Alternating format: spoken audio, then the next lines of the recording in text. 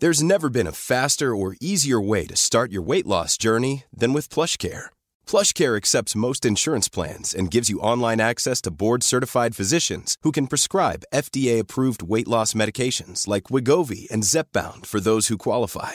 Take charge of your health and speak with a board-certified physician about a weight loss plan that's right for you. Get started today at plushcare.com/weight-loss. That's plushcare.com/weight-loss. plushcare.com/weight-loss. Hey, it's Ryan Reynolds, and I'm here with Keith, co-star of my upcoming film, If, only in theaters May 17th. Do you want to tell people the big news? All right, I'll do it. Sign up now and you'll get unlimited for $15 a month and 6 months of Paramount Plus Essential Plan on us. MintMobile.com/switch. Upfront payment of $45 equivalent to $15 per month. Unlimited over 40 gigabytes per month. Face lower speeds. Videos at 480p. Active Mint customers by 531.24 get 6 months of Paramount Plus Essential Plan. Auto renews after 6 months. Offer ends May 31st, 2024. Separate Paramount Plus registration required. Terms and conditions apply if rated PG.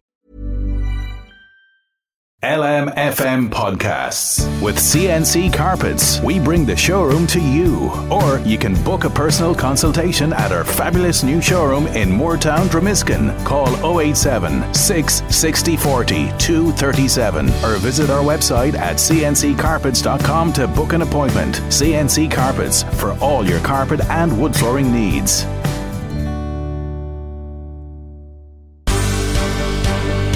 The Michael Reid Show podcast. Tune in weekdays from 9 on LMFM. To contact us, email now, michael@lmfm.ie. Thursday morning, the 28th of July. Good morning, with much debate and discussion from now till 11 a.m. This is Michael Reid on LMFM. A 44-year-old man died in hospital last night. Marius Juodanis had been on life support for more than 3 weeks, and Gardaí now say that they believe Marius was murdered. Details about how Marius was killed are scant at the moment, but we do know that he was found in a critical condition at his home on Barrack Street in Dundalk. Reports suggest he was attacked by someone with an axe, and that a blow to his head with that axe may have proved fatal. Gardaí tell us that they were called to an incident in Barrack Street on the 5th of July. That's Tuesday 3 weeks ago. They say Mr. Juodanis had suffered serious injuries and he was rushed to Our Lady of Lourdes Hospital in Drogheda. From there he was transferred to Beaumont, where he was placed on life support. Last night, Marius Juodanis lost his battle for his life and he was pronounced dead in hospital. Now Gardaí are appealing to anyone with information about what happened or what led to an attack on Mr. Juodanis just over 3 weeks ago in Dundalk to come forward. An incident room has been put in place where a murder investigation has now commenced in Dundalk. A family liaison officer is in place to keep the family informed of developments, and Gardaí appeal to anyone who was in the vicinity of Barrack Street between 6:30 and 7 o'clock on Tuesday evening, the 5th of July, to come forward. If you were travelling in that area and you have a camera including dashcam footage, they say please make that footage available to the guards. The Minister for Justice, Helen McEntee, joins us now. And a very good morning to you, Minister, and thank you indeed for joining us on the programme this morning. There is no doubt that Mr. Juodanis suffered a very serious attack, and Gardaí will want to get to the bottom of this. Absolutely. Well, look, this is a very tragic case and obviously very tragic for his family. As you've said, he was found a number of weeks ago, and it's only in the last 24 hours that Mr. Juodanis has passed away. So Gardaí really are appealing and asking, and in particular those who are listening to your show who are from this area, if you were in the area at the time, if you know the person or knew the person, if you were in your car driving, anything that you think might be helpful. And I've often said this to you, no matter how small you might think it is or how insignificant, it might be hugely significant in trying to bring whoever is responsible for this to justice. So again, I would reiterate your pleas and that of the Gardaí for people to please come forward. Obviously there's a family here as well, and the Gardaí are engaging with them, but it's important that we find out who has done this to Marius. Okay, and we'll hear more about this story undoubtedly in the coming hours, if not days. Thank you, as I say, Minister, for joining us this morning. You've a busy end of term as government, last cabinet meeting of the year yesterday, and you brought forward some amendments to legislation and a change in the law which will strengthen the law in reference to whether somebody has given consent or not when there's an allegation of rape against somebody else. Explain what's envisaged through this amendment.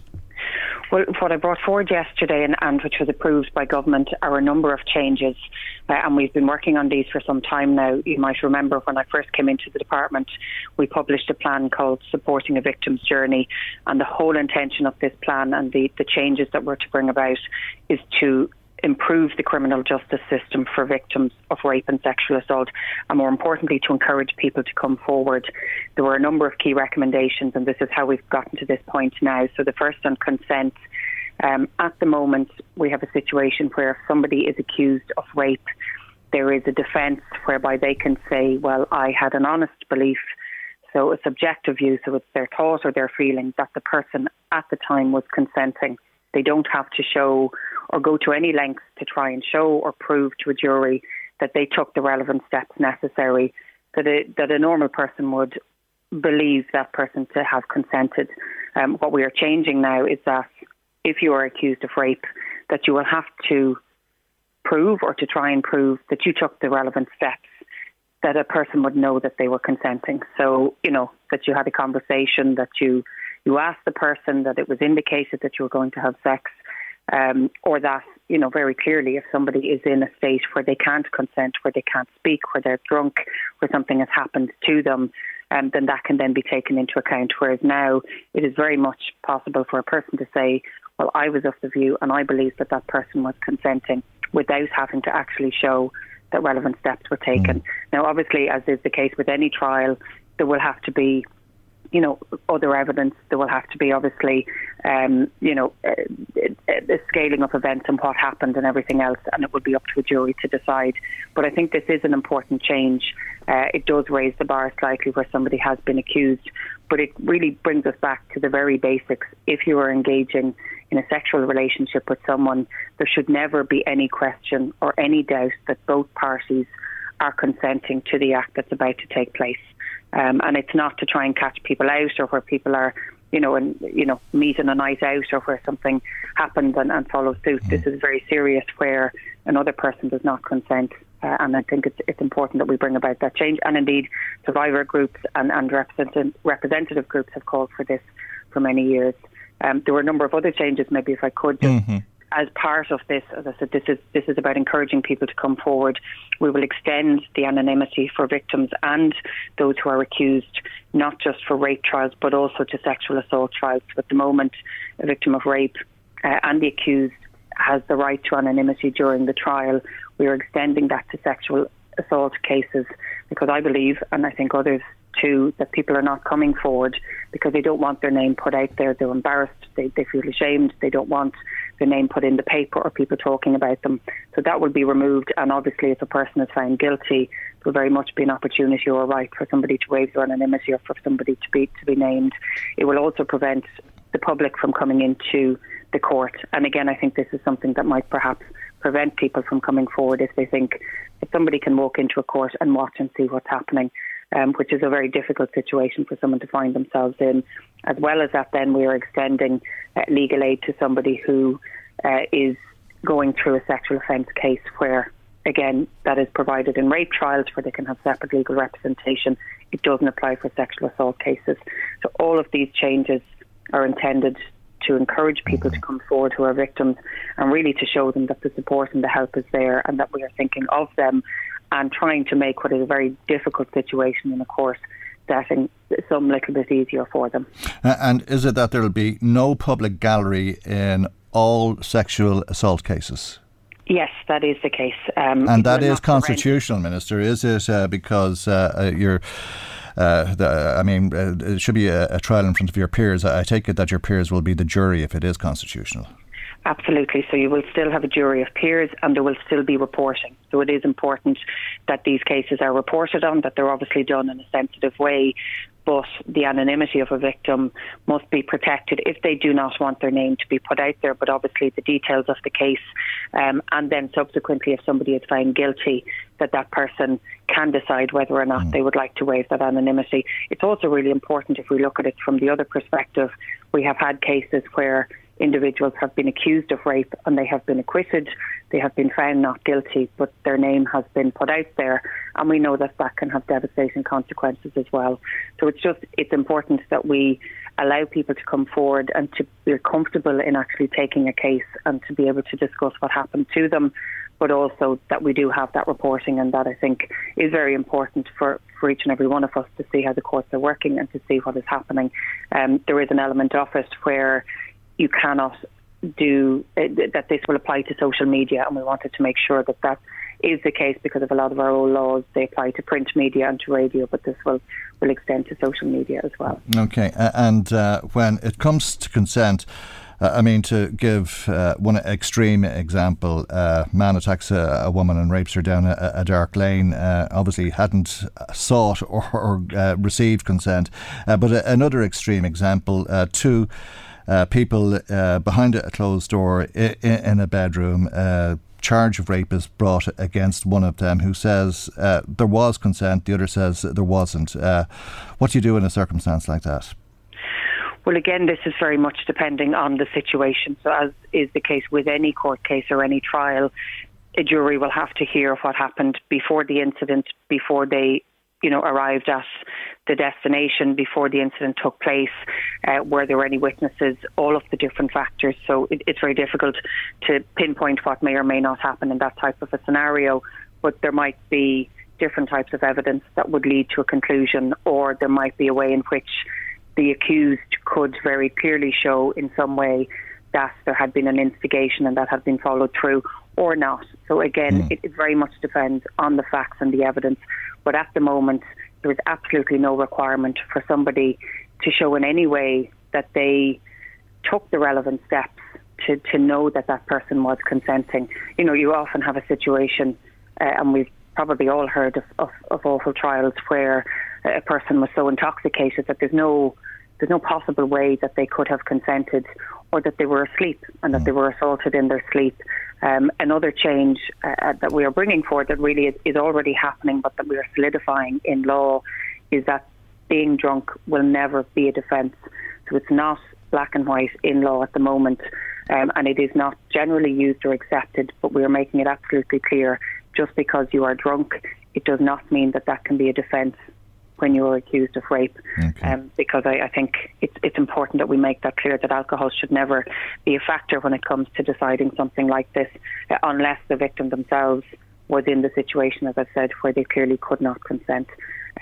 So it's a complex space, absolutely, and I appreciate that. But it really, if we take it back to the very basics, it is, what is a consensual relationship? How do we make sure that no matter what happens, it's very clear and there's never any ambiguity, that both people in the moment are consenting to what is happening. Okay. Your bill also hopes to give greater protection to victims of human trafficking. A lot of us were taken aback by the reports this week of a 17-year-old vulnerable girl possibly trafficked into the country from Ukraine. You're going to hopefully see more people identified as a result of changes. Well, what this bill does is put on a legal footing a new structure that we're putting in place. So up until recently, the only relevant authorities that could legally identify and then follow through and support victims of trafficking were An Garda Síochána. Now, we know a lot of people who perhaps have been trafficked into this country, and unfortunately there are many people. They come from countries where the Gardaí are not people that they would support or help. So while the Guards here, I believe, are doing excellent work, they're not necessarily the first port of call that a person would go to for help. So we are expanding out to include other types of services.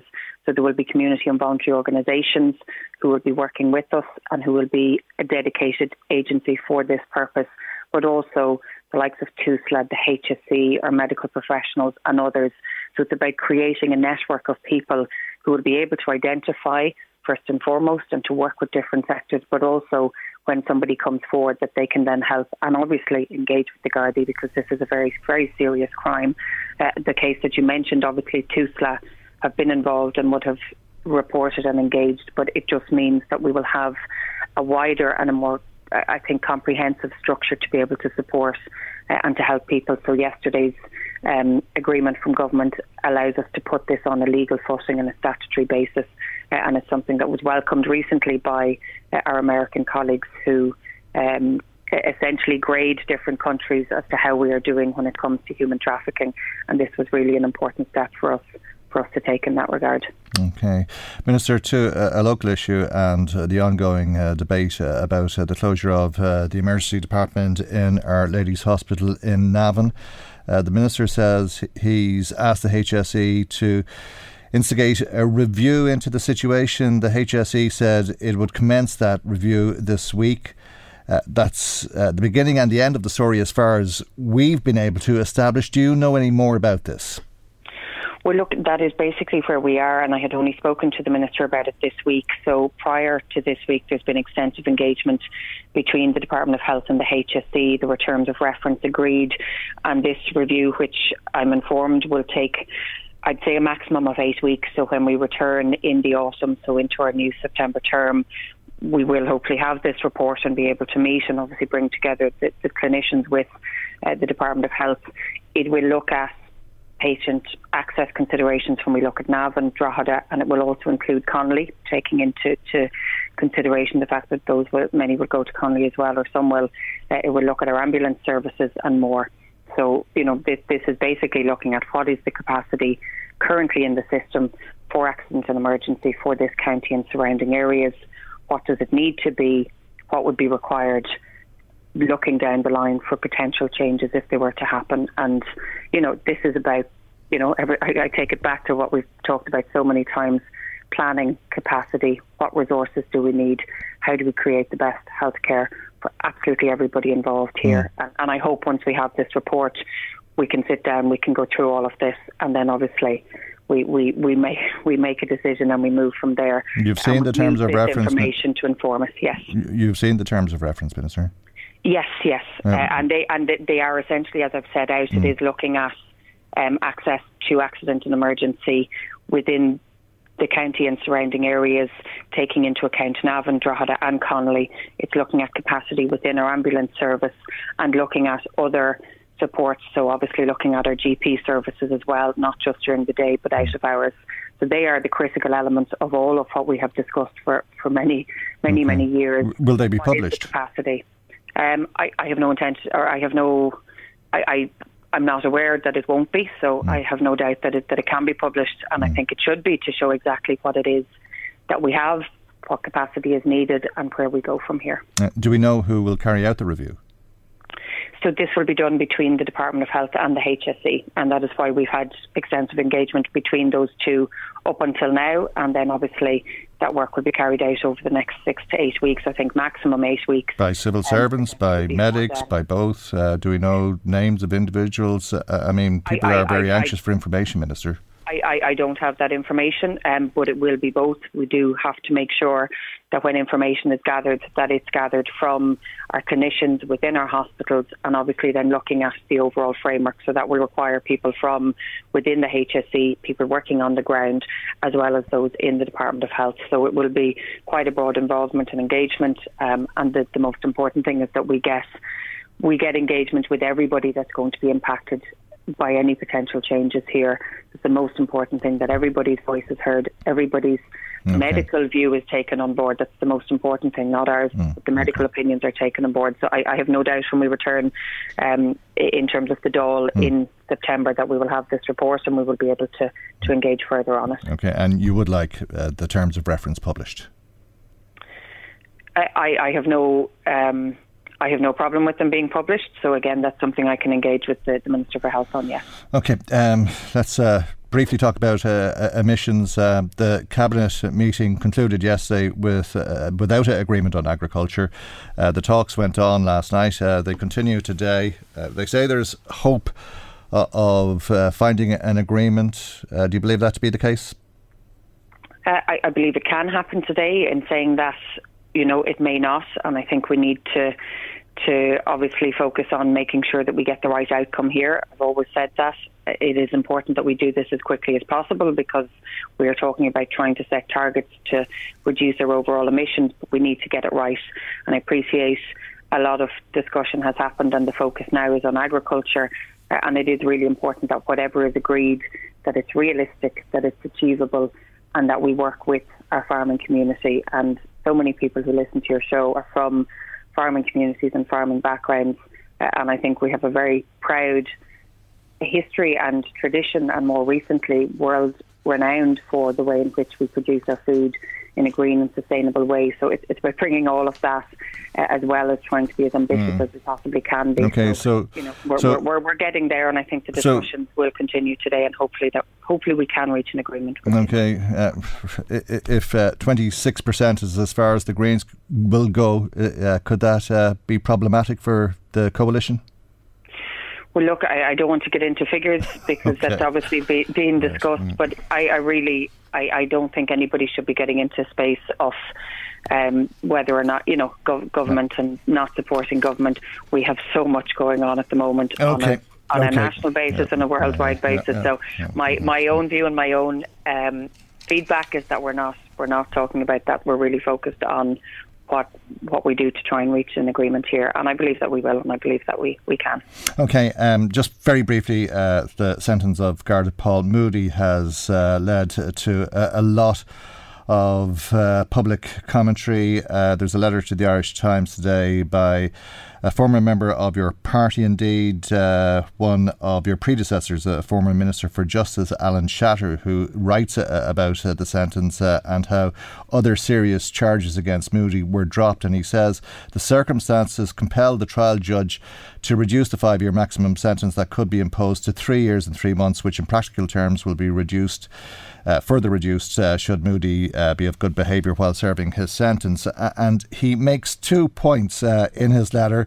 One is that reforming legislation is urgently required, and also that such conduct by a serving Garda should be treated with additional severity due to the gross breach of public trust. Would you agree with either or both of those points? Well, I would agree with both in that his second point, I think that's what probably has shocked and upset so many people, is that this is a person who was in a position of such power, and this is what was hugely upsetting. But I can only imagine for the victim here, we know her name is Nicola, for her to come forward knowing the position that he was in, or for her to go through this trial, can only have been hugely difficult and traumatic for her. There have been changes in recent times in An Garda Síochána. This is an area that the current Commissioner has prioritised, and there are new structures in place where we have an anti-corruption unit which doesn't just look at corruption as people might think of it in the traditional sense, but it looks within the force, and have tried to identify, and they have through this new structure identified individuals working in An Garda Síochána who themselves are perpetrators of domestic violence or coercive control, or have used their position to identify vulnerable people. So there's a huge amount of work underway to try and strengthen those structures and make sure that these types of people are rooted out of An Garda Síochána. In terms of the sentencing, I am never going to say that we shouldn't review or consider changes to legislation. And the case in point, yesterday I got approval for something that we discussed only a few weeks ago, where I will increase the maximum sentence for assault causing harm from 5 years to 10 years. And I'm doing that because I believe there have been many, many cases and many comments from judges saying that they could only apply a maximum sentence of 5 years in what were serious cases. The particular charge that was brought to this gentleman or this man was coercive control. It was only introduced in the last 3.5 years by my colleague Charlie Flanagan and David Stanton. It is a relatively new charge. There have been about 55 cases brought and just over 20 convictions. So I think we need to be able to look at this legislation as a whole. We need to have time to review it, see how it's working, see how it's not. But I am certainly not adverse to increasing or changing sentences if that is what we need to do.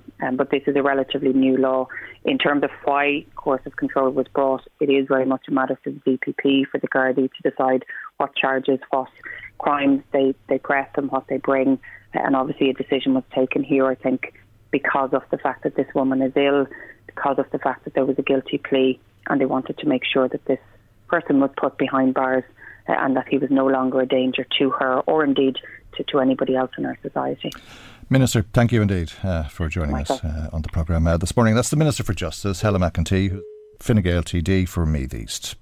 Michael Reid on LMFM. Now, the CSO said yesterday that when you compare the Consumer Price Index, the inflation figure for June of this year at 9.1%, with what's happening otherwise, there's some stark differences. They say they've a new breakdown from the CSO estimating that households with the lowest incomes experienced higher inflation, up to 10.3% compared to that figure of 9.1%. And those in the highest income category had annual estimated inflation of 8.2%, far lower than the 9.1%. Now, one family represents many of those who are experiencing that higher rate of inflation at 10.3%, and is calling on the government to support low-income families in the upcoming budget. Let's speak to Niamh Kelly, who's the policy manager for One Family, the national organisation for one-parent families. Good morning, Niamh. Thank you indeed for joining us on the programme this morning. Why do you think there is such a stark difference between the increases in the cost of living that people are seeing? It seems the poorer you are, the poorer you're becoming. Yeah, well, I think it goes to the types of products that people who are on low incomes are purchasing. We know that the greatest amount of inflation is seen in things like food, for example, is a really big one. And a greater proportion of families in poverty, a greater proportion of their budget is spent on things that are rising at a higher rate. So that's why we see these differential inflation rates. And what we're really concerned at is obviously the pace of inflation is going at such an extent that, you know, even in terms of making our recommendations for the budget, you know, as months go on, the rate is so fast that it's very hard to keep up with. So we really need the government to step up in this budget and take a big step forward for these families, particularly those on social protection, and make sure that they're insulated, not against inflation. They won't be protected from inflation, but we are asking the government to invest so that they can keep a pace with inflation, and that's really all they'll be able to do this year. So it's not even about, you know, reducing poverty. It's really about just keeping people standing still. And achieving that would be a tall task if it was possible across the board. The government has rejected the idea of an emergency budget, as we know, and has said that it's going to take time to step back so that it can introduce targeted measures. If one-parent families are to be part of that, how would the government go about targeting the people you represent in a positive way? Well, there's a number of measures that we're calling for in our pre-budget submission, and I suppose the first is just to increase core social welfare rates by €20 per week. And the evidence suggests that, as I say, this will keep people at the same level they're at now. Alongside that, we would like to see then some further targeting of measures for one-parent families. So, for example, there's a payment, the increase for a qualified child, which is a payment that all recipients of social welfare who have children get for their child. And there's a different rate for teenagers, and acknowledging that they cost more. So we'd like to see that increased this year. It was increased last year, and it made a huge impact for families. We'd also like to see things like, at the moment, single adult households can receive benefits such as the living alone allowance, the telephone allowance, household benefits package. But one-parent families can't receive that, despite the fact that they are essentially a single adult earner with children. So we'd like to see one-parent families who are in receipt of fuel allowance getting those entitlements. So that will just really help them with that cost bit, you know, for things like their telephone bill. We'd also like to see some movement on child maintenance. We've been calling for this for many years. In the last year, there was a review group set up to look at this issue, but they haven't published, or the department hasn't as yet published the report from that group. But what we've always said is that child maintenance payments should be viewed in the same way as child benefit is, as a non-means tested, non-taxed payment for the child. Currently, parents who receive child maintenance for their child, that maintenance payment is means tested at a number of different entry points into the system. So, for example, if you're going for housing support, it's means tested, or if you're going for a social welfare payment, it's means tested. So it can be means tested multiple times, which means the value of that payment for the child is eaten away and eroded, and that's a real child poverty issue that we see for those families. Okay. So, specific measures. I take it energy is the big concern because it's going to increase on the huge increases that we've already seen, and the CSO is saying that the proportion of spending on electricity, gas and other fuels is higher amongst households with lower gross household income. And interesting as well, just to put inflation into context, between June of 2017 and 2022, over that 5-year period, inflation increased by 12%, but by just 2.7% in the first 4 years. Most of it has come in the last year, an increase of 9.1%. The rate that prices are increasing is another factor that must be of huge concern to everybody. Absolutely, and that's something, we've asked for an increase in the payable period for fuel allowance to expand it to 32 weeks. That would give 4 additional weeks for families in receipt of it. But also important to note, there was, ESRI research came out earlier this year that was really showing in response to last year's budget that the working family payment, recipients of that payment, were much worse off after last year's budget. And the reason for that is that they're not eligible for the fuel allowance. So we'd like to see those families have access to the fuel allowance as well, because that will make a massive difference for them. As you say, that's such a huge expenditure. And we're seeing on the ground, with fairly regularly now, and commonly, families are choosing between the discretionary payments that they have left, and that really comes down to fuel or food. Yep. They can either afford to heat the house, or they can afford to put food on the table, because they can't. The major retailers are saying that, and they're reporting that people are demanding own brand products, and indeed Kantar, which observes the supermarket trade, saying that take-home grocery sales have slumped by over 3% in the last 12 weeks. Yeah, I mean, I had a parent tell me recently that she only buys from the expired food aisle in the shop, for that section that's selling food that's just passed or just about to go out of date. So, families, I suppose, are tightening their belts, and we see it across the board, and one-parent families are particularly vulnerable to that because they tend to have one income. But who we're really concerned about are the families that, we're aware of through our work that are already in poverty. So they've already been making these difficult choices for a long time, and they don't have any more room to tighten the belt, if you will. Okay. So they're the families that we really want to see supported this year. And if we had one core message for the government this year, it will be to focus their cost of living measures on the most vulnerable. Okay, Niamh, I'm sorry, we have to leave it there. We're over time, but thank you indeed. Thanks, Michael. Thank you very much indeed. That's Niamh Kelly, who's the policy manager for One Family. Michael Reid on LMFM. There's a headline in the Irish Independent today that really catches your eye. It says, I stood on the road outside my house with a speed gun, and here's what happened. It's an article that's written by Mary McCarthy. A speed gun and a green loudhailer, it seems, for that matter. Let's speak to Mary McCarthy, who's a columnist with the Irish Independent. Good morning to you, Mary, and thanks for joining us on the programme this morning. You bought both of these tools online, and you stood outside your house with your kids as a geography project, you said, or just something to do during lockdown, because you bought this in May of last year, wasn't it? Hi, Michael. How are you? Yes, we did. We bought it in May of last year because we were astounded that the cars were flying up and down, and we'd been in touch with the council to put speed bumps in, and there was a bit of to-ing and froing, and they did send someone out to check the speed, and they claimed that it was under 30. But what they did in the end was they painted 30 on the road at each entrance to the road. But anyway, we were kind of surprised that cars are going so quickly. So we wanted to kind of have, the evidence that they were going over 30. So we bought this speed gun online, very easy to buy, and $129. And we did find that most cars went over 30.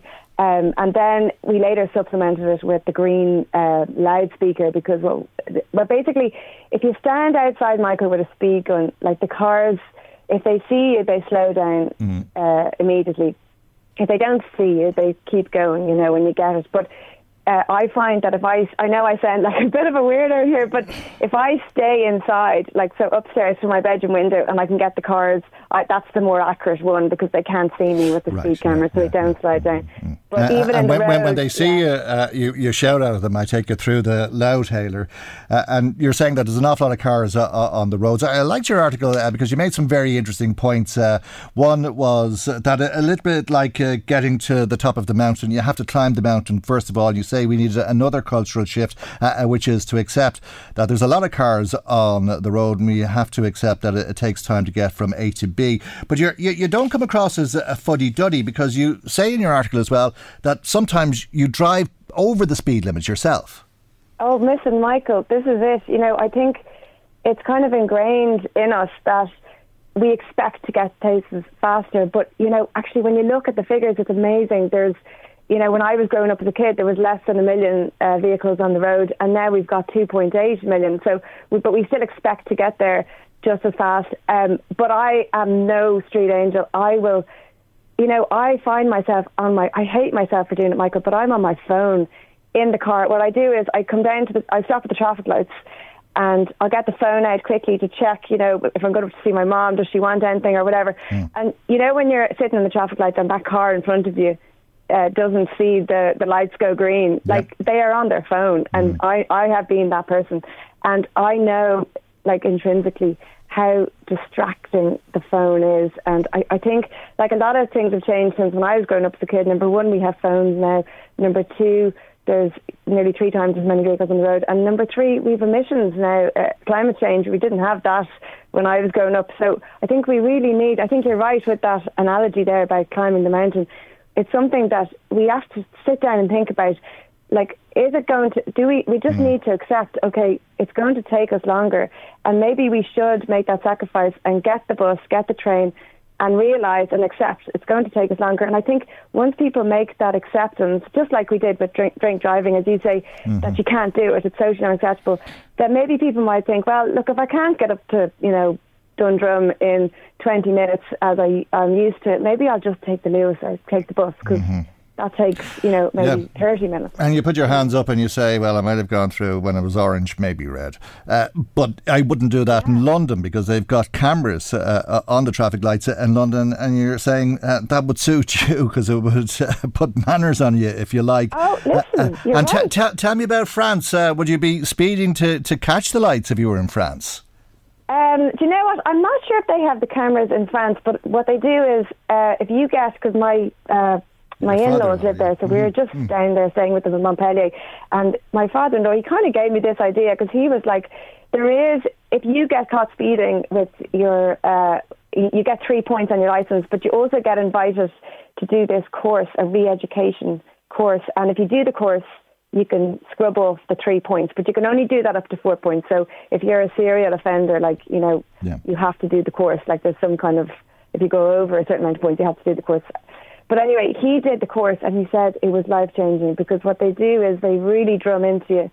The speed affects everything, because if you hit someone and you're at 30, you will, you might injure them. If you're at 40, you will likely kill them. You know, the way it makes such a difference. Yeah. And it really struck me, because I was like, gosh, I want my kids to, like I did, I roamed the neighbourhood. I just want to send them out. Just to go off with your friends, do this, cycle up to your gymnastics, cycle to your football. But inside, I feel worried, because I can see the cars flying up and down, and I know I fly up and down, Michael. I don't want to be saying, listen, I'm an angel here. I'm not. So I kind of feel it's something we really need to talk about. I was kind of thinking maybe, along with the traffic lights, with the cameras and the traffic lights. Because if you're in London and you fly through the light to make it, Michael, you pay £50. They take your registration number and they send you the note. You'll get the letter in the post the next day, 50 quid, please.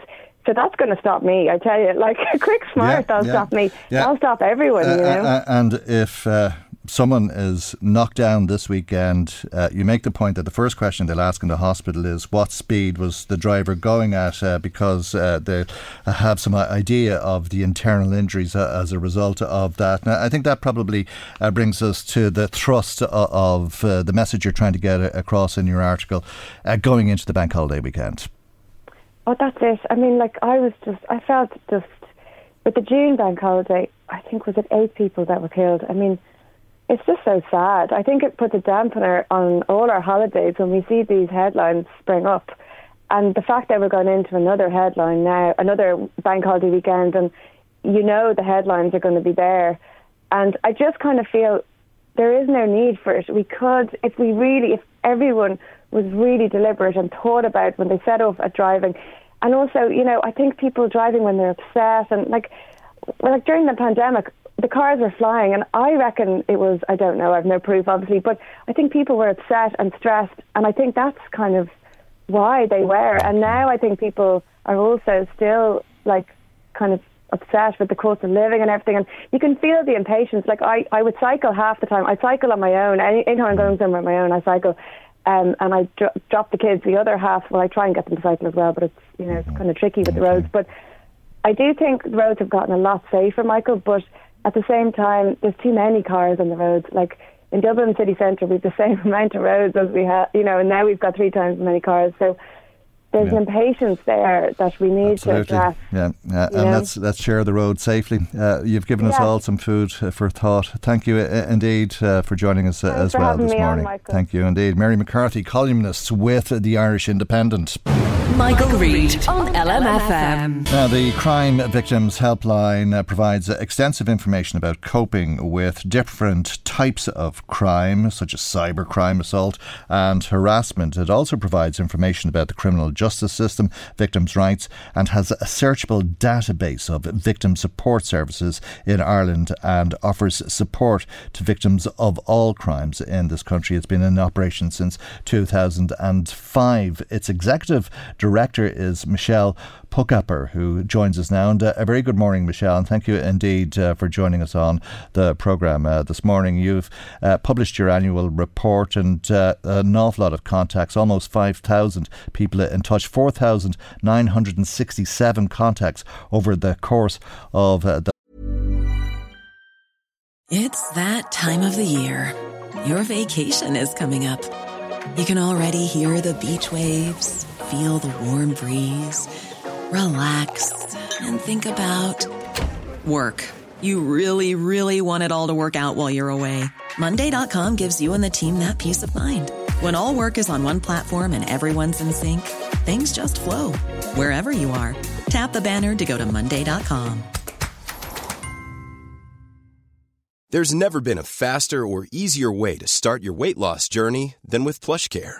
PlushCare accepts most insurance plans and gives you online access to board-certified physicians who can prescribe FDA-approved weight loss medications like Wegovy and Zepbound for those who qualify. Take charge of your health and speak with a board-certified physician about a weight loss plan that's right for you. Get started today at plushcare.com/weight loss. That's plushcare.com/weight loss. plushcare.com/weight loss. There's never been a faster or easier way to start your weight loss journey than with PlushCare.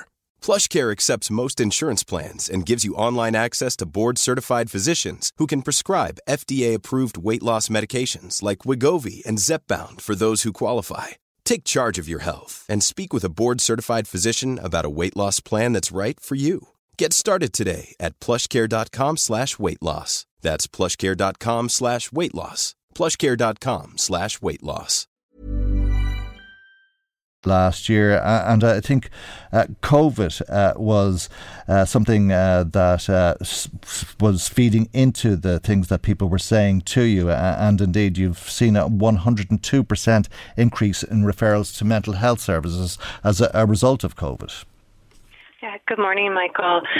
What we are seeing is, a real trend. So the Crime Victims Helpline, the 116006, we provide emotional support, information about the criminal justice system, and then we signpost people to other resources and supports that can help them. And so in we saw a similar number of contacts to the helpline across 2020 and 2021, even though crime rates were down due to the COVID. But what we saw is that the calls, the reasons why people were ringing us, it was more for emotional support rather than the information piece of what we do. Their calls got longer. People were more traumatized.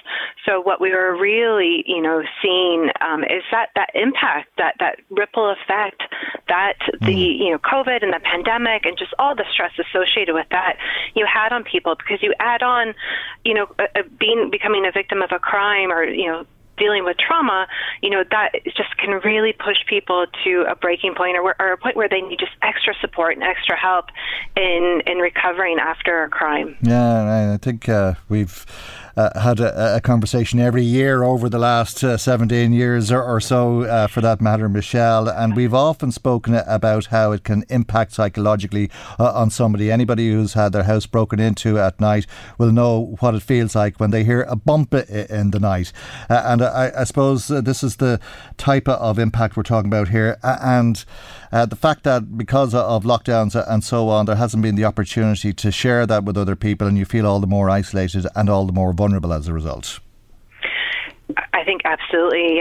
The impact can be seen, across the board. And I think as well, what we're seeing now, we're kind of coming out of the pandemic, and I think that there's almost this push to be like, okay, we're normal, everything's fine, and it's not. There will be ongoing supports that people need just to kind of heal from the trauma of the last couple of years. And as always with crime, even the crimes that we hear about more often, and we almost kind of forget that the people behind them, harassment, criminal damage, theft, you hear somebody's home got broken into, you think, oh, that's terrible, but I think sometimes you forget that the real impact of those crimes, just because they can be fairly common, doesn't mean that it doesn't, harm people, doesn't mean it's not traumatic.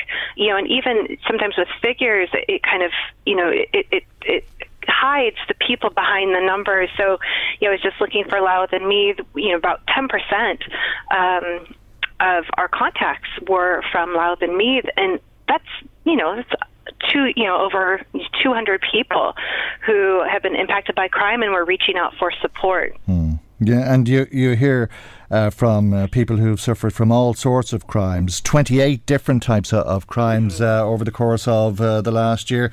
Coercive control, obviously, very prominent in the news this week. We hear there's a lot of it, and you've been hearing from people who have been suffering at the hands of somebody else who's been trying to control them like that. That's right. So coercive control is a new crime, so it's something that we're just newly tracking in terms of our statistics. Now, we would hear from a lot of people who have been impacted by domestic violence-related crimes, because those can be a really wide range of things, such as theft, assault, harassment, criminal damage.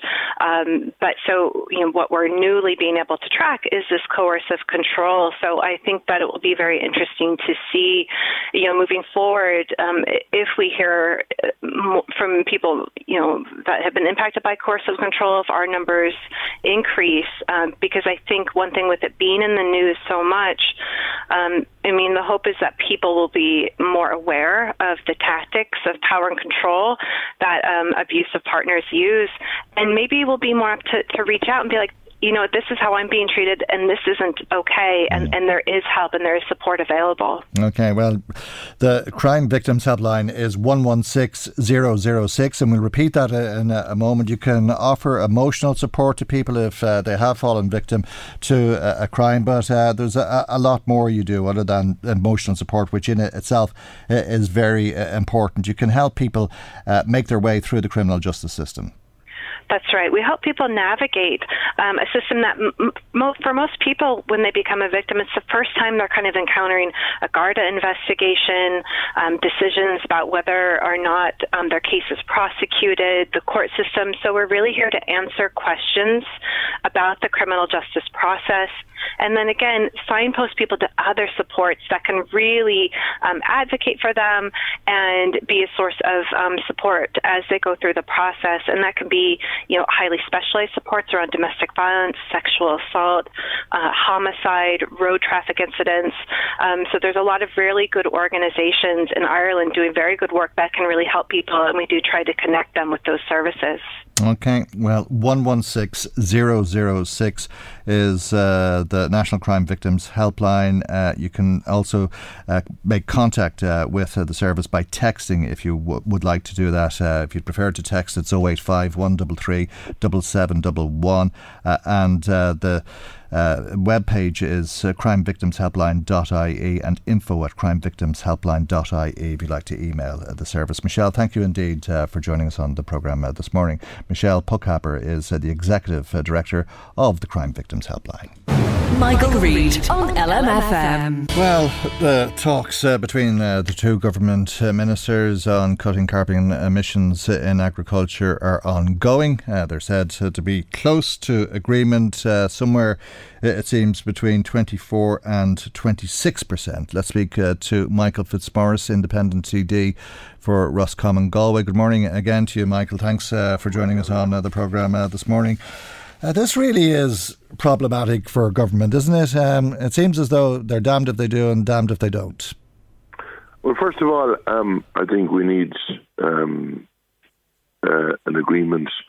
But the funny thing about it is the Minister had told Minister for Agriculture, because agriculture we'd be dealing with, I'm on the Agricultural Committee, he was sticking firm, or alleged to be sticking firm, at 22% and not starting. Now what emerges is that he's gone to 24%, and Eamon Ryan is at 26%, and it's nearly like a theatre that's been done out in public. We're waiting to be told it'll be 25. That it's like split the difference. And the problem is, Michael, that while we know that 22 is achievable, it is, and we know the different measures that were required for the 22. We don't know, first of all, the measures that were required for 25. Second of all, it is my opinion that it's not achievable. And thirdly, the most damning part of all of this news has emerged over the last number of days, that Brazil is going to, between now and 2030, is going to increase its herd by more than the total animals we have in this country. But two wrongs don't make a right, do they? Well, I'll put it this way to you, Michael. In my opinion, you don't take the livelihoods away from people in one part of the world for others to do. Maybe, look at this. It's a fair point, but you can't throw your hands up. The world, Michael, I know. in Brazil. Yeah, I know, but you can't throw your hands up and say... the world will be kept taken down. I know. While farmers in this country... it's the great unknown. But can you not try to do both? 22. I mean, rather than throwing your hands up and saying the planet is doomed because of what they're doing in Brazil, can you not say we'll do our bit and then try to change what's happening? First of all, hold on now, Michael. Farmers are always prepared to do their bit. Yeah. Farmers actually feed the people around the world. That's the first thing, so they're doing a fair bit. Second of all, farmers are always prepared to embrace new technology, new ways of doing things. Yeah. Mm-hmm. They were prepared to go to the 22 because it would be achievable. But there is no point in promising something that you will do if you're not fit to do it. And this is the big problem. Yes, after 2030, and I would watch technology, I would watch the different new technology systems, be it in additives that's coming, and I hear people talking about cattle that know damn all about them, saying, oh, how could you give them this? Well, first of all, in the dairy herds, cows come in the morning and the evening, as everyone knows, and they get a certain amount of meal, so you can mix an additive in that. Second of all, for cattle that are out in most of the year, or for 8 or 9 months of the year, there's a thing called a trough that you can put a bit of stuff into. So, these are, things that under new technology can be sorted, but realistically, and being very honest to people, no more than transport and no more than energy, because I think we need to nail our colours to the mast. We have signed up to stuff that, in my opinion, we're not fit to do at the moment. In all sectors. But towards 2029... 2030, when we get offshore energy and all that, then you'll see figures changing. In all sectors? What's it, 50% in transport, 80% or something in energy? Yeah, but like you don't think energy... You don't think any of them are achievable, in other words?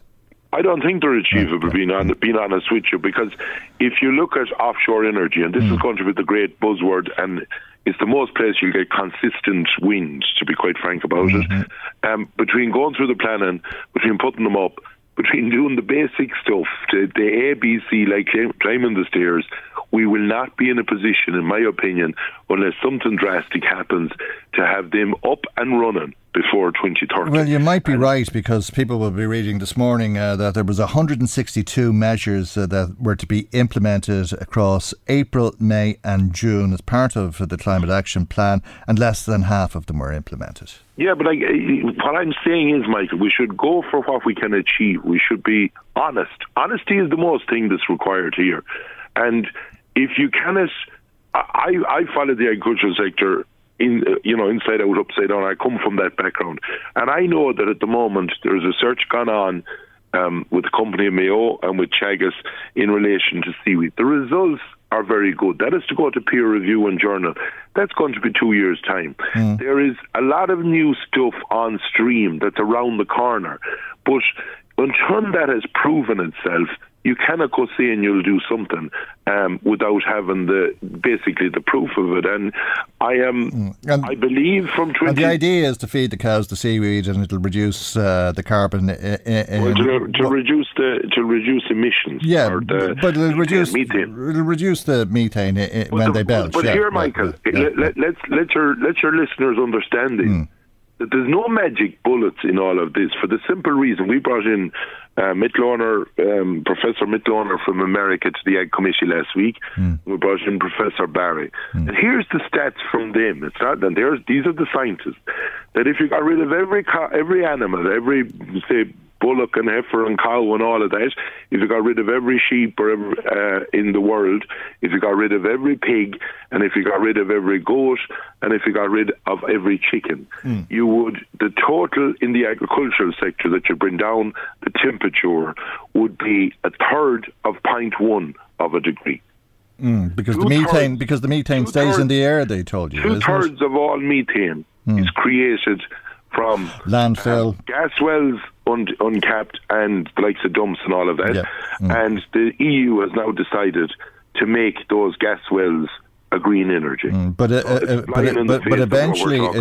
eventually, over a period of time, the methane would reduce, and global warming alongside it, because it takes time for the methane. No, hold on. In the line of methane is a lifespan of 12 years, and it turns into carbon, and you take it down into the basically the grass that the cow eats, to put it very simple. Whereas unlike and the cow eats, they eat about 11 tonne of grass. 60% of it comes out from the cow, and 40% of it goes into the meat.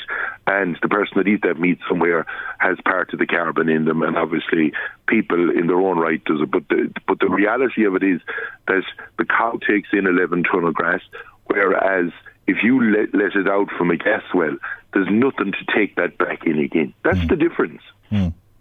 But we're talking about these reductions over 8 years. Are they not possible over that time frame? In my opinion, not, because where we will see things developing on the latter part of it, but on the targets that we have set, in my opinion, we're not ready to meet that. I do think from 2030 on, be it on offshore, in the line of energy, be it in transport, and indeed in agriculture, with the new technologies that will be out there, that then you will see, marvellous basically figures coming out because of the new technologies that are there. But if we go down a road, an unwise road, of telling farmers, well, look, guys, you better get rid of some of them cows, which is a non-runner, in my opinion, and then someone in Brazil starts going up to the size of our herd. Where are we going? Well, it's the one air we breathe. It's the one world that we live in. Fair enough. And unless everyone makes the effort, and that means in the bigger scale, and to put it into perspective, we have 6 million cattle. There's 191 million in Brazil. So, Jesus, there's a fair difference in the amount of carbon that they're putting up. I'm sure there is. But let me ask you the political question in Ireland. which will come home to roost for somebody, it seems, over the coming days, or else it'll be deferred till September. But if the Minister comes back with victory of 24% or 25% or 26%. That's a lot. But it'll be sold to you as a victory. That's what I'm going to ask you. How will farmers receive if Charlie McConalogue comes back trying to sell a victory at it's three questions in one, if you like, 24, 25, 26, because it seems likely as though in my opinion, it's looking, if I was a betting man, what they're going to do and the way they're portraying it in the media. First of all, they shouldn't be leaking where they're at or whatever. Either you have a figure and you stand by it, or you don't. And in my opinion, it's like a horse deal done out in public. And what they're going to do is say one was at 26 and one was at 25. And look at lads, we'll split it down the middle like a fair day in the town. But the only thing what we're splitting down the middle is the future of Irish farming. I don't think the farming organisations will accept it. And I don't think a lot of politicians will accept it. And you're going to be told to be reasonable because there was a compromise. The Greens were stuck on 30. They got them down to 26 and 24, and then they found a compromise between that, and that's only reasonable. So that's going to be the argument. It's going to be seen as a victory or sold, sold as a victory. In the media and everything will be twisted everywhere. The reality of it is this isn't something for PR exercises. This is about the future of Irish agriculture and the future. But what will the response be, do you think, from the farming community to 24% or 25 or 26? Probably 25.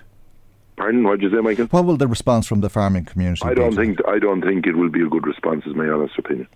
Will it cost the government parties seats? Yeah, look at it. I see it in the rural areas.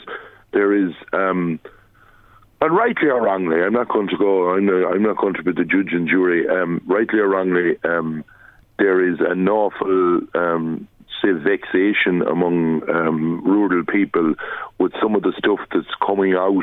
Some of it said and some of it probably not said, in fairness. You'd have covered yourself about the two cars and pitting one against the other. And it's not the Greens that's going to suffer, being quite frank about it, because the Greens don't exist in most of rural Ireland in the line of having seats in the Dáil. It will be the Fine Gael and Fianna Fáil rural TDs that will be the sufferers of this. Yeah, well, the Greens could very well suffer if they come down from 30 to 25. We saw Pauline O'Reilly the other day talk about having to call a meeting of the party if they were to come down from 30, and I think we all know what that means when she's talking about looking at the support for the government. Well, you look at where the most Greens are elected. I think bar one, it would be in more urbanised areas. In the rural areas, you would have always had a strong representation elected from, be it Fianna Fáil or Fine Gael. That will come under ferocious pressure. Has the potential to split the Green Party apart, which could be problematic for government, and it could be problematic for government if it goes to 25%, and the response that you're predicting from the farming community turns out to be right. Well, look, there's a reality here that the Greens know damn well that if they kick the traces and decide to go out of government, that there is another party at the moment riding high in the polls that will probably do very well. And Fine Gael and Fianna Fáil know that. So whatever cobbling up they're going to try and do, they're going to keep at that. In my opinion, we should always put the people first, and we should protect. And bear in mind, this isn't about winners and losers. This is about the future of family farms, and this is the future of rural Ireland, because we depend, you'll hear all the media shouting, the national media, oh well, sure, agriculture is the highest emission. Yeah, it is, because Ireland is largely an agricultural country. There's 160 or 70,000 people involved in it. But I will put this on the record to you today, and I hope that I will talk to you in a year's time. Aviation in the EPA report this year was at 4 million tonnes. Aviation next year, with the help of God, when 38 million people go through Dublin Airport, will be at approximately 19 million tonnes. And everyone will be jumping up and down that our emissions are gone up again. What are we going to do? Well, you can do damn all about that, for the simple reason that's prosperity and that's people going here and there. You have to face up to facts and reality. All right, we'll leave it there for the moment. Thank you indeed, as always, for joining us on the programme this morning. Independent TD for Roscommon Galway there, that's Michael Fitzmaurice. Michael Reid on LMFM. Now, as undoubtedly you've heard at the stage, anti-abortion protests are to become illegal if they're within 100 metres of any facility that provides abortion services under so-called safe access zones. Let's speak to Independent Senator Ronan Mullen, who's on the line. A very good morning to you, Senator Mullen. Thank you indeed for joining us on the programme this morning. Would you imagine this will end up in the courts? Yeah, I mean, I'd be doubtful if this is constitutional. I can't think of any other situation where people are prevented from expressing a point of view on anything, as long as, of course, if they do so within public order rules and don't harass or, engage in any behaviour that would already be criminal. It's interesting that the Gardaí said as far back as 2019 that they didn't need any legislation of this kind, that the laws were there. And a few months ago there was a debate in the Shannon. There was legislation of this kind that's being pushed very hard for by Sinn Féin and other independents, and obviously people who are in the, if you like, pro-choice, pro-abortion side of the argument. And one of the things that Stephen Donnelly simply said was, I disagree with the Gardaí. So there's something going on here that's very unusual. It's not clear who the minister is listening. Well, it seems obvious to me that he's listening to voices that he seems to want to crush dissent around abortion and prevent any visibility of an alternative kind of point of view around that issue. That would be my honest view of this. I sometimes think that some of the activists in this side are just, they're terrified that somebody thinking of an abortion might meet somebody kind, and end up changing their mind. That just doesn't seem to be in there acceptable to them all. There was a press release last week, for example, from one of the organisations promoting abortion, and they used the word celebrate in their headline, celebrating the fact that, X thousand abortions took place in the country last year. So, no matter, there's an awful lot of people who voted for repeal who I think would be kind of horrified by some of the attitudes that are there among some of those who are, anxious to keep pushing for more unrestricted abortion and crushing any kind of dissenting point of view. I would say, by the way, I'm not somebody that has ever taken part in a vigil or a witness of any kind. It's not my approach to things. But I did meet people in Leinster House a number of years ago, one woman in particular who changed her mind, a woman called Alina Dulgero, who changed her mind about having an abortion because she met somebody kind who was just silently, had some witnessing, just saying, there's another way we can offer support. And you believed her? That changed her life. Well, she's given a lot of her life ever since to talking about this issue and talking about her personal experience. I think we've got to take people as we find them, Really? Well, I think that's the only decent way to deal with people. I mean, if you're suggesting, who do you believe and who do you not believe? I'm saying that sounds like a tall tale. I can't imagine somebody coming to a decision like that and then meeting somebody on the street that they never knew before and then changing their mind. That sounds too hard for me to accept. Put it to your listeners, Michael. It doesn't seem hard to me at all. There's lots of women who are thinking about abortion. They're extremely in an extremely upset situation. They're extremely conflicted. Some are being pressurised by boyfriends and families. I mean, the idea that, one thing I think that everybody in the debate agrees that this is a very, very difficult situation for women. And I never, ever, for example, and anybody I know in the pro-life movement has always said the people who should be blamed here are the abortionists and those who hustle women down the track of abortion, those who make money out of it, and there's a lot of money involved in this, are those who have kind of an ideological blindness.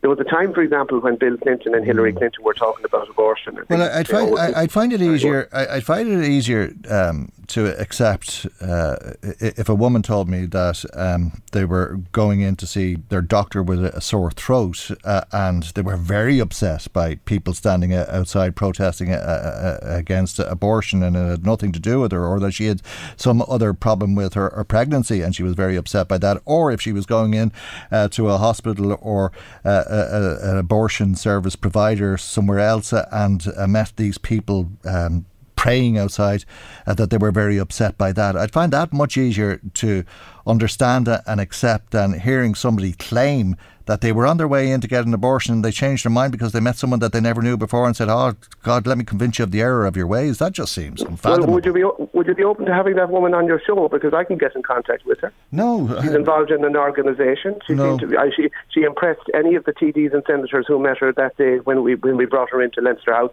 I mean, if you have an open mind, great, Michael. If you have a closed mind and you want to believe the worst of one side of the argument, I can't help that. But you're always very fair to me. But I think you're being a bit blinkered on this one, to be frank. Okay, well, it just seems like a very tall tale.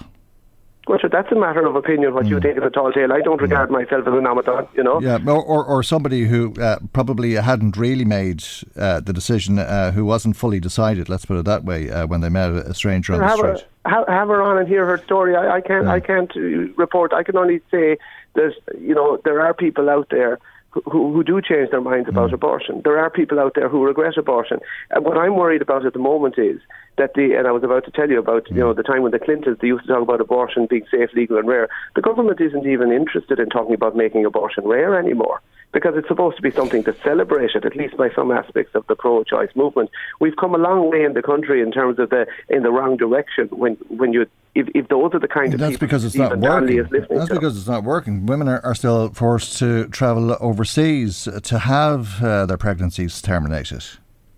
Well, the cases that are being described about, first of all, according to the government's own figures, there has been a jump of between 40 and 75% in the number of abortions that have taken place on Irish women compared to when abortion was not legal in this country. So that's several thousand lives every year who are dying who would not have died if abortion hadn't been legalised. There's never any discussion about that. There is no discussion, Michael, about the fact that there is no precautionary pain relief in the law for late-term abortion situations. There's been a study done, not by a pro-life side, in UCC that was published in the British Journal, which talked about medics in hospitals involved in abortions being disturbed at what they were seeing. You have the situation where in late-term abortions an injection is put into the child's heart and without any precautionary pain relief, and yet we have laws that require pain relief for animals. So there's a lot of silencing in this debate about a lot of very unpleasant realities, and you are one of the fair journalists who have the likes of me on from time to time, but I can tell you there's near shutdown on the national debate, and you would never think that a third of the people voted against all this. A third of the people believe that this is depriving a child of their basic right, which is the right to life. And anybody I've known... Well, more than two-thirds voted in favour of... Agreed, and so let's have a debate where all voices are heard. But at the moment... But they were all heard, and people heard all of that during the debate, and they made their decision. No, I'm afraid there are still problems with the abortion legislation. As I said, there are people who would have voted for this who I think would be quite horrified by some aspects of what's going on. There are problems because women can't access a service that should be available to them through the public health service. And quite often that's because GPs are concerned that there would be protests outside of their clinics, or hospitals are concerned that something like that. Only 10 out of the 19 HSE hospitals provide termination services. That's a particular narrative. Would you not agree that there are many GPs that don't want to be involved because they think it's unethical and unprofessional, because they don't want to be taking an innocent life? Would you accept that that's a problem for lots of doctors? I imagine that some GPs have an ethical problem with it, but I think that when ethical and professional problem, Michael. I think that is an awful lot of GPs who don't want the bother of people coming into them with sore thumbs, being greeted by people outside with crosses and white coffins and saying prayers and all that sort of stuff. I'm not a fan of crosses and white crosses and saying prayers. I try and say my few prayers in private and talk about issues then of interest to people of all faiths and none outside. We do live in a democracy, and I don't know of any situation where it's not a healthy situation where we try and restrict people's freedom of expression. As I said, subject to limits and public order and preventing using the laws that are there against harassment and so on. But you are going down a very dangerous road if you seek to curb the legitimate freedom of expression of people whom you don't like. Because you see, we never have a problem with the freedom of expression of people who we like. The reason laws exist to protect freedom of expression is to protect the freedom of expression of people we don't like. But I would invite you to think about the fact that, there are tragic situations happening in this country. If you think of that child who lost his life, a healthy unborn child who lost their life in Holles Street Hospital because they were badly managed. There was a wrong diagnosis of severe disability.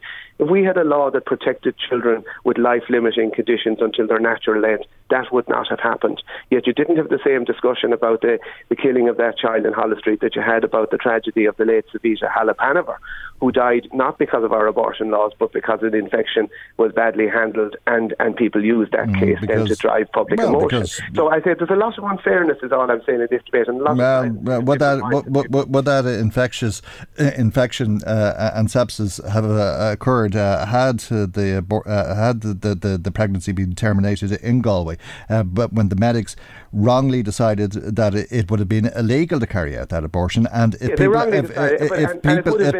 people are going to protest about these things, isn't there a parliament on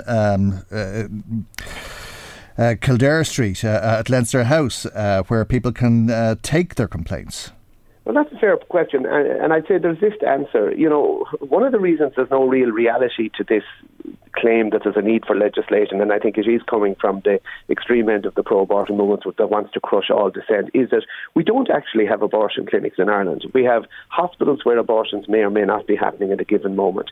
We have GPs, surgeries which may or may not be providing it. So as a result, you actually see very little public witnessing around, offering alternatives to abortion, because it's just not clear where it's going on. If you were in a place like America, for example, you would have a more visible, regular presence outside abortion clinics. And some of it would be of a kind, a small amount of it would be of a kind that I would not find acceptable. Fellas with guns. Come on, we've seen people in jail. But we've seen doctors shot going into work. Yeah, agreed. And look at if you're pro-life, you believe in protecting life at all stages, okay, including of those who take life, okay. But I'm going back to people like Elena Dulgero, who I met, who actually believe in offering people a positive alternative. And she herself, as she said, and have her on if you don't believe her, met somebody who respectfully, gently offered her a bit of hope. Okay. Well, everybody else just wanted to give her an abortion and presumably make money out of it. This new legislation will stop that from happening in this country. I doubt if it will get through, because I think it's unconstitutional. I really don't see this happening. I don't see any. There's no other area, I think, that I can think of where people are actually prevented from respectfully gathering. Ronan, I have to leave it there. Thank you indeed for joining us on the programme this morning. Independent Senator Ronan Mullen. Michael Reid on LMFM. Now, the Centre for Countering Disinformation is a unit within the National Security and Defence Council of Ukraine. It's headed by the Ukrainian President, Vladimir Zelensky. It's listed 72 public figures who they say have been promoting narratives consonant with Russian propaganda. One of those is independent MEP Claire Daly, who joins us now. And a very good morning to you, Claire Daly, and thank you for joining us on the programme this morning. I'm told you're accused of two narratives. One, that sanctions against Russia make innocent people suffer, and two, that the Ukrainian conflict is a proxy war between NATO and Russia. Am I right in thinking that you plead guilty as charged and you make no apologies for it? Those two heinous crimes have actually been committed by me. Yeah, I did have the audacity to say that sanctions impact on ordinary people, and I do believe that the war in Ukraine is being fought as a proxy war between the US and NATO with Russia.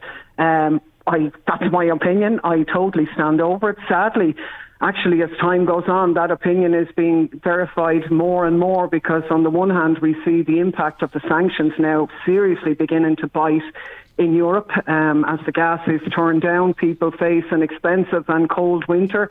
Industry across Europe faces the prospect of hundreds of thousands of people losing their jobs. And for all of that hardship, not a single Ukrainian life has been saved. In actual fact, the Russians are earning more money than they ever did from their gas and oil. It is collective lunacy that we would pursue a policy of sanctions, and it is ordinary people who suffer, because clearly the oligarchs and the heads of Russian society aren't losing any money in that regard.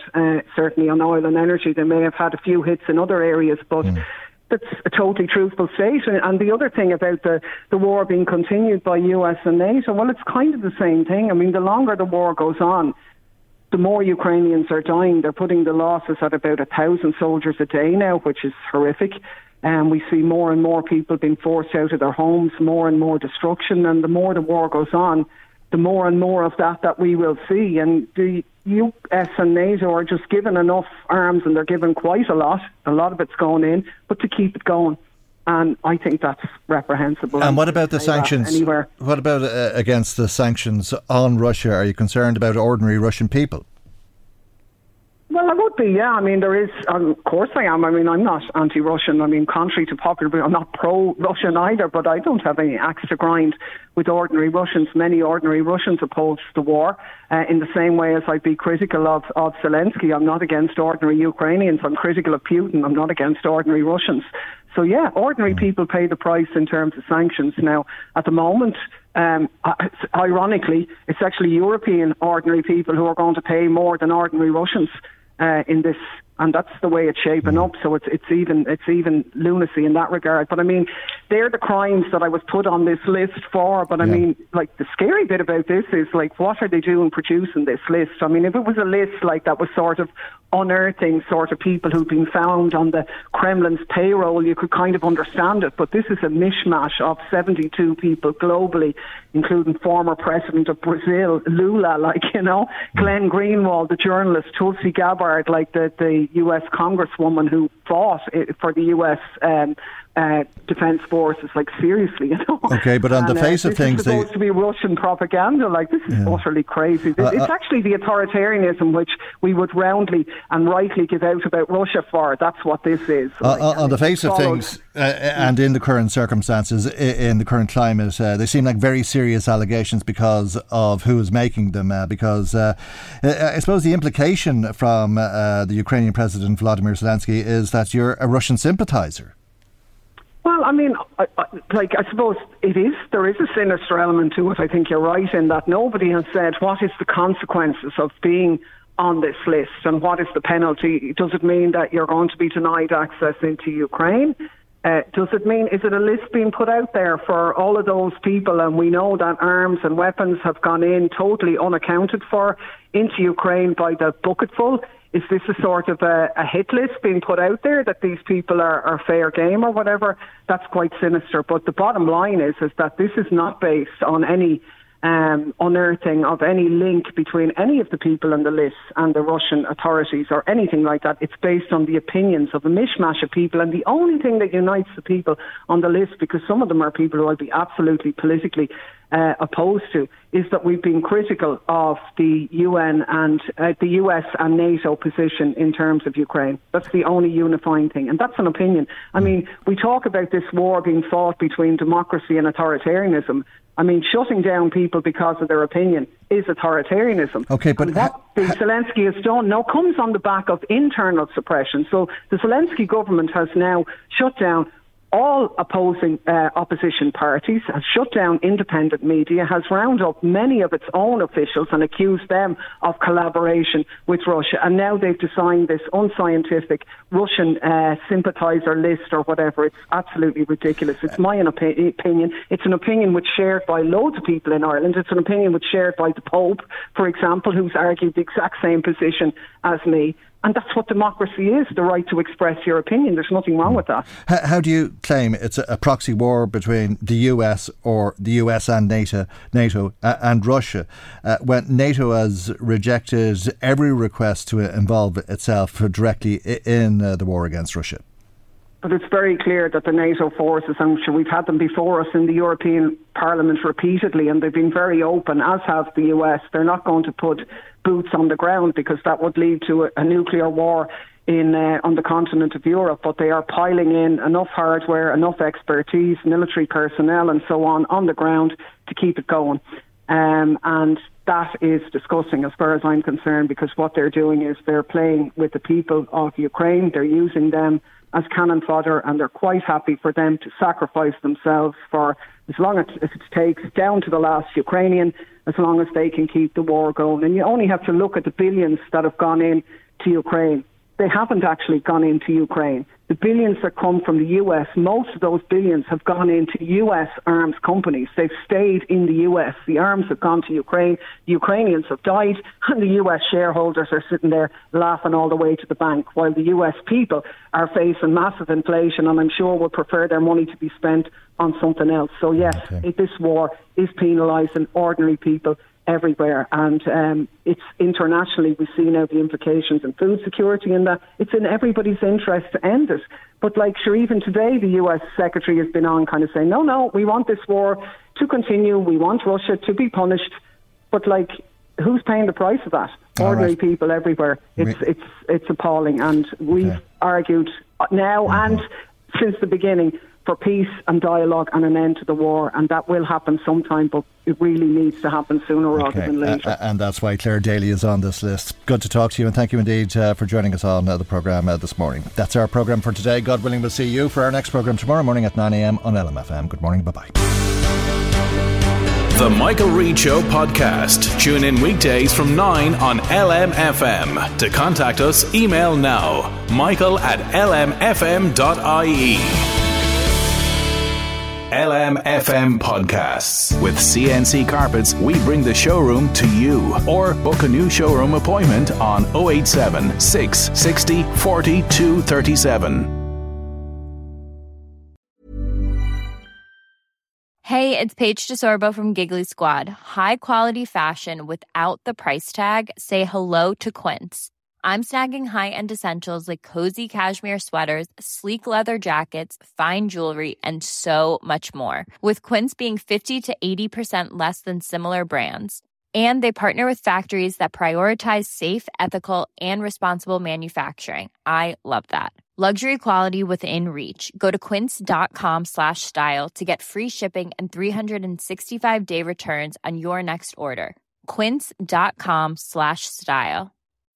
When you need mealtime inspiration, it's worth shopping Kroger, where you'll find over 30,000 mouth-watering choices that excite your inner foodie. And no matter what tasty choice you make, you'll enjoy our everyday low prices, plus extra ways to save, like digital coupons worth over $600 each week. You can also save up to $1 off per gallon at the pump with fuel points. More savings and more inspiring flavors make shopping Kroger worth it every time. Kroger, fresh for everyone. Fuel restrictions apply.